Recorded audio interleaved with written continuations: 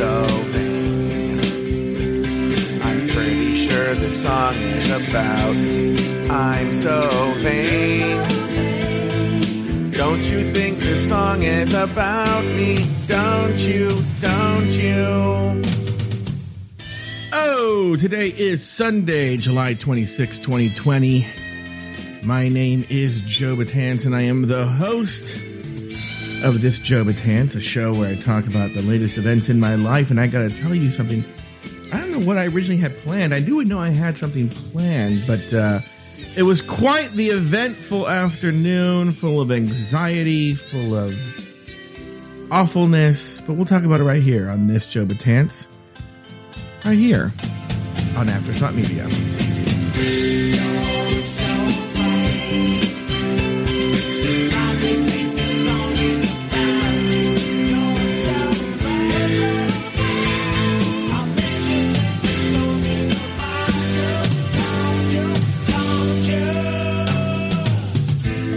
Like I said at the top of the show, my name is Joe Betance, and I am the host of a show called This Joe Betance. And today is Sunday, July 26, 2020. This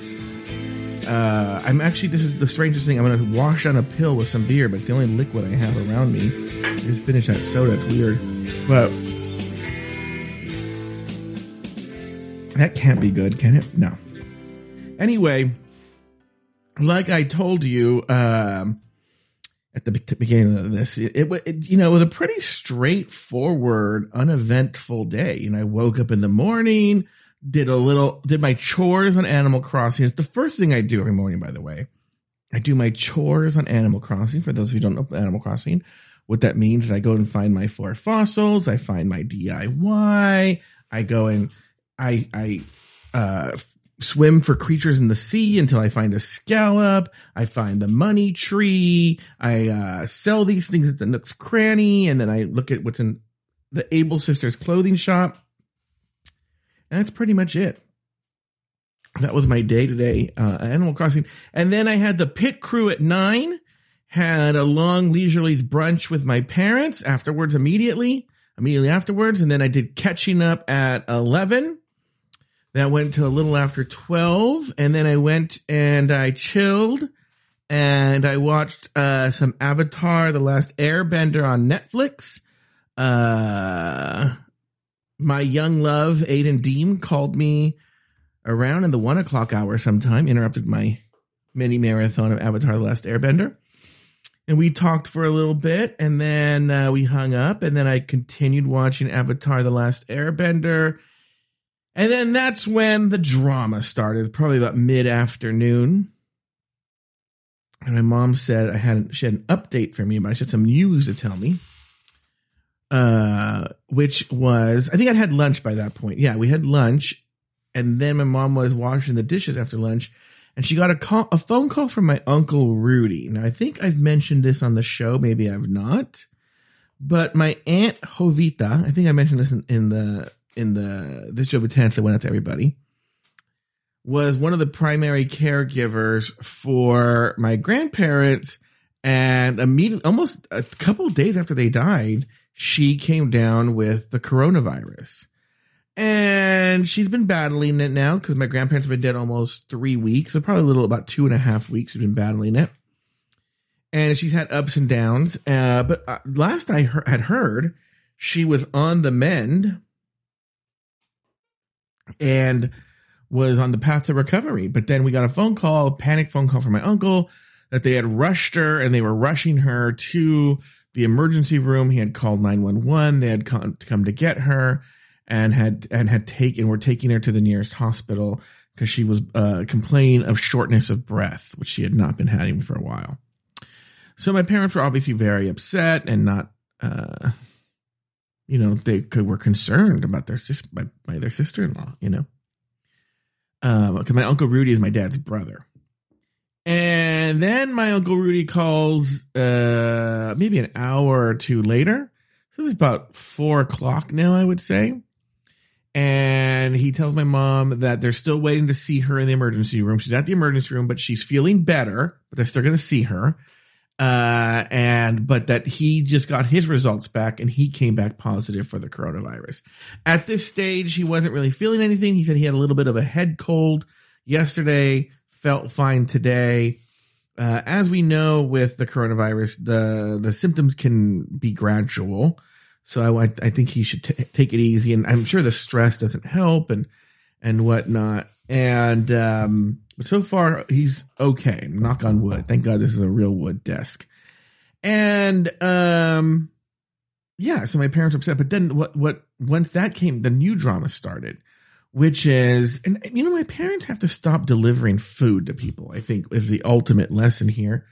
Because if you remember, only a few days before my grandparents were diagnosed with coronavirus, they went by and delivered food. Okay. And now with my uncle on Friday, today is Sunday, this is when it all happened, they went by and delivered food to my uncle. Okay. And now let me tell you, so they were freaking out. Like, how could they do this again? They made the same mistake. They put themselves in jeopardy. Now, I've done a lot of research. I even spoke to a doctor friend, which you'll hear about in a little bit. But, they were really upset. They were really in a lot of distress about this. And, I felt really sorry for them. For some reason, maybe we have a codependent relationship. I get really upset when my parents get upset. I'm not necessarily because based on what I'm going to tell you, here's the situation. And for those of you who know a little bit about medicine, maybe you can tell me your thoughts here. But based on my amateur opinion, I think they're fine. Because they freak out so much. This is one of those cases, their freaking out kind of helped them. Because they're so freaked out, the original plan was for my uncle would not come out of the house. They would just drop the food off into the garage and tell him it was there. Well, I guess he was standing in the garage when they got there. He was wearing a mask. So my uncle was wearing a mask. My dad stayed in the car. My mom got out of the car. She was wearing a full face mask and a plastic shield. Now my mom wears glasses. So she had glasses on, a mask, and then a full face plastic shield over her face. Okay. And she was wearing gloves. So she takes the food, handed it to my uncle. From what I hear, they had some small talk that lasted under 20 minutes. In my mom's anxiety, she said he got really close to her. My dad says they actually stayed pretty socially distant. He doesn't know what she's talking about. And the whole interaction was under 2 minutes. My mom was so then creeped out that then she got in the car, removed all her stuff, and immediately doused herself in hand sanitizer. And then they went on their way. Okay. Oh, and then when they got home, they changed their clothes and they took a shower. Oh, my mom was wearing a head covering too. Because my mom, for some reason, is convinced you can get coronavirus in your hair. All right, whatever. What I'm saying, though, is based on what I know, like I don't think anyone's 100% of the woods, it would take a lot more than that to get the coronavirus. First of all, he was wearing a mask. And actually what's so funny is because I was trying to, I guess I was projecting this onto my mom. When I have anxiety or hypochondria, it always makes me feel better to read facts and articles and numbers and stuff like that. That makes me feel better. It doesn't make it worse for me. It makes me feel better because then I rely on the data. And so I read the data about this, and there's a really good article by the UCSF, University of California, San Francisco, which is only a medical school. It's one of the best medical schools in the country. And it's a longish article about the benefit of masks, and how much masks really, really do help stop spread the coronavirus. Now we're starting to see research that it even helps the person wearing it, but definitely really, really reduces, I think, by at least 80% the transmission of coronavirus from a person who's wearing a mask. Okay, if they have the coronavirus. And what's funny when I say 80%, it's actually even better than you think, because I think if you're just talking to someone who has a virus and they're talking with the droplets, you have a 17% chance of catching that virus. If they're wearing a mask, it drops down to 3%. All right? Drops down to 3%. So that's if just the other person is wearing a mask. And in the article, they stress this. If you add social distancing to the mix, it goes down even smaller. If the other person is wearing a mask, it gets even smaller. One of the things that they said could still be a factor is coronavirus could enter through the membranes of your eyes. And so the masks don't help your eyes.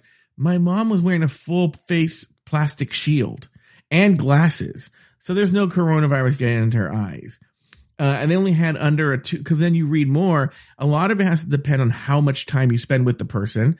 Under 2 minutes here. And also they were in his open garage. So an enclosed, well-ventilated space. They're starting to see more and more. It's people who are in closed spaces, even with social distancing. That's what the controversy is about. It seems to be not too good. So my uncle was wearing a mask. My mom was wearing a mask, a plastic face shield, some glasses, head covering, gloves, doused herself in hand sanitizer after it was done. I think she's fine. But that didn't stop her. So she started to have I got in the hot tub. I was feeling stressed because they were stressed. And she came out in tears that she had taken her temperature and she had a 99.4. Right. And she was like really, really freaking out. She had 99.4. No other symptom, by the way, just a 99.4. And, which by the way, I was reading is completely normal. Normal is between 98.6 and 99.6, and she was a 99.4, but she was freaking out. She never goes that high, whatever. Right. So she goes inside. So I get out of the hot tub. I towel myself off. I go in the house. And both my parents are, my dad's not in distress that, but he thinks she has coronavirus. He's just mad that she's literally taking her temperature every 5 minutes. Like not even every 1 minute, right? Taking it, then taking it, taking it again. Even by that point, it had dropped down to like 99, I think, flat. So I was like, you know what? I'm going to go upstairs and I'm going to call my friend John. Dr. John Spitz. I put him in my Instagram story. If you follow me on Instagram, I put a big thank you to him. And, he's been on the front lines of the coronavirus in New York. I think he's super smoking hot. I really do. He is the definition of my type, man. Fuck, he's so hot. I think he's so, and I know, but here's what the deal. It's what makes him hotter to me.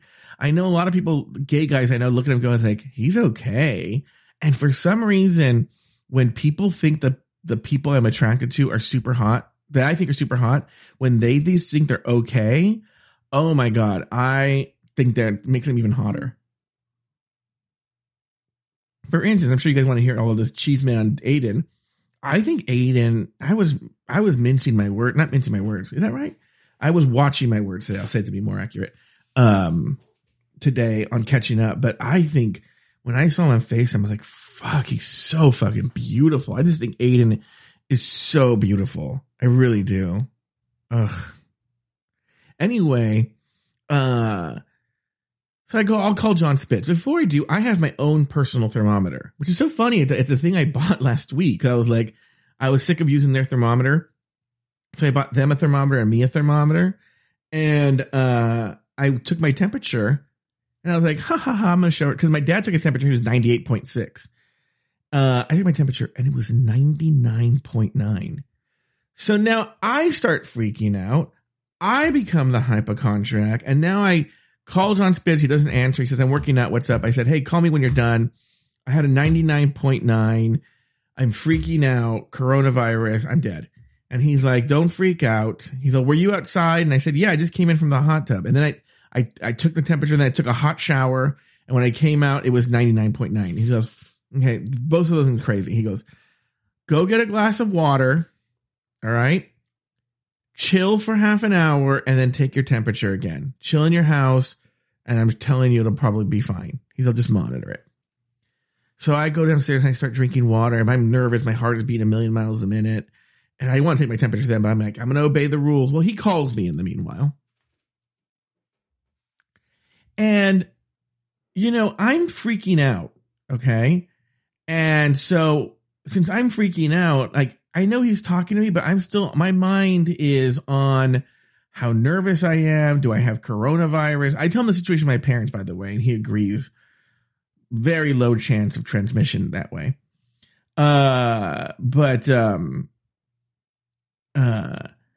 freaking out. So my mind is in other places, and we chit chat for a bit, but I'm honestly kind of engaged in the conversation, but I'm still thinking, what if my temperature is really high? So finally, about 10 minutes in, he goes, why don't you try taking your temperature again? So I took the thermometer. I took my temperature, 98.9, I think. Now, or maybe, you know what? 98.8, actually. I could look at the thermometer, but I don't care. And he goes, see, you're normal. You're totally fine. And you're like, okay.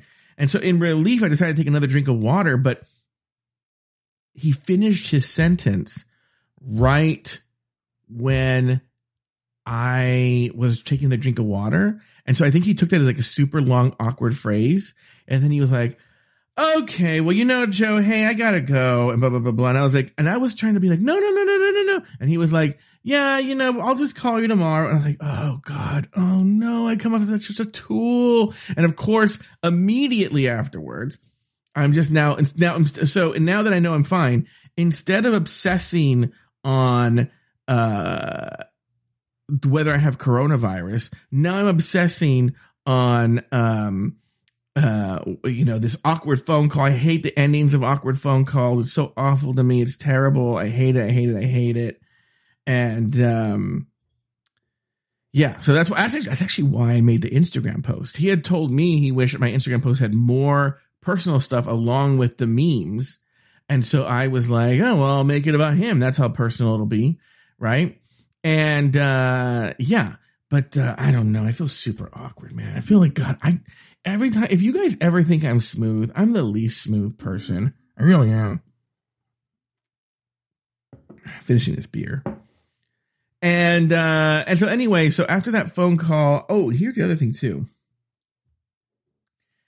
After the drama, I made the decision, because the funeral for my grandparents is tomorrow. And like I said, it's just a viewing and then the burial. That's it. There's nothing else. And with my uncle being COVID positive, I know he's not going tomorrow now, but now with him being COVID positive, I was like, I don't know if I want to go to this. Like, I'm really freaked out. I think we're all doing something very wrong going to this. I love my grandparents, but I was telling my dad this because my dad was like, I don't care if you go. He thought, I just worry about you feeling guilty about not going. I go, I feel no guilt. But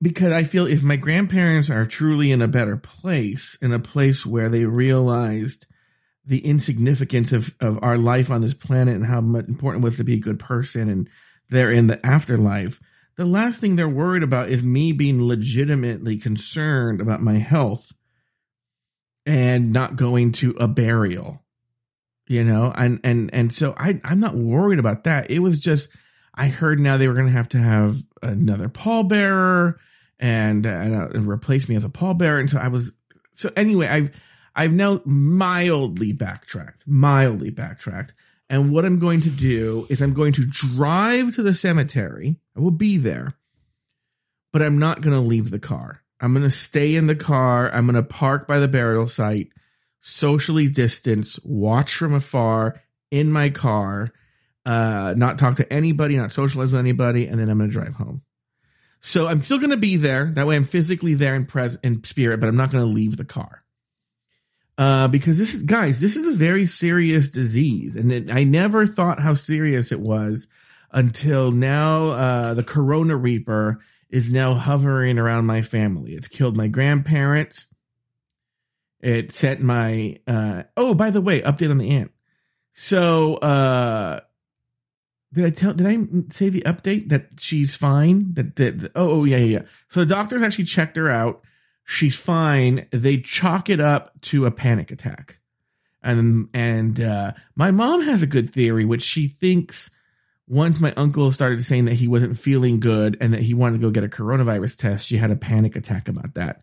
And that led her to think she was short of breath. But no, she's fine. In fact, she had pneumonia, and they said that ammonia. I don't know, a 4-year-old child. The pneumonia has I don't know if decrease is the right word, but it's improved significantly since the last time they saw her. So there's actually good signs for her. And that was the thing that was so shocking, was up until today, she was actually on a very quick mend. You know, it didn't seem like it was going to affect. She had some scary days, but it seemed like she was already on the fix, on the mend.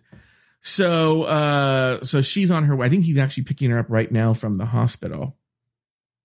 And I'm going to go to the funeral tomorrow, and I will be in the car, and I will update you guys on what's going on at the funeral. But Aiden did. So I thought Aiden was in the chat room. I thought he was the person known as Naomi Talls, but he wasn't.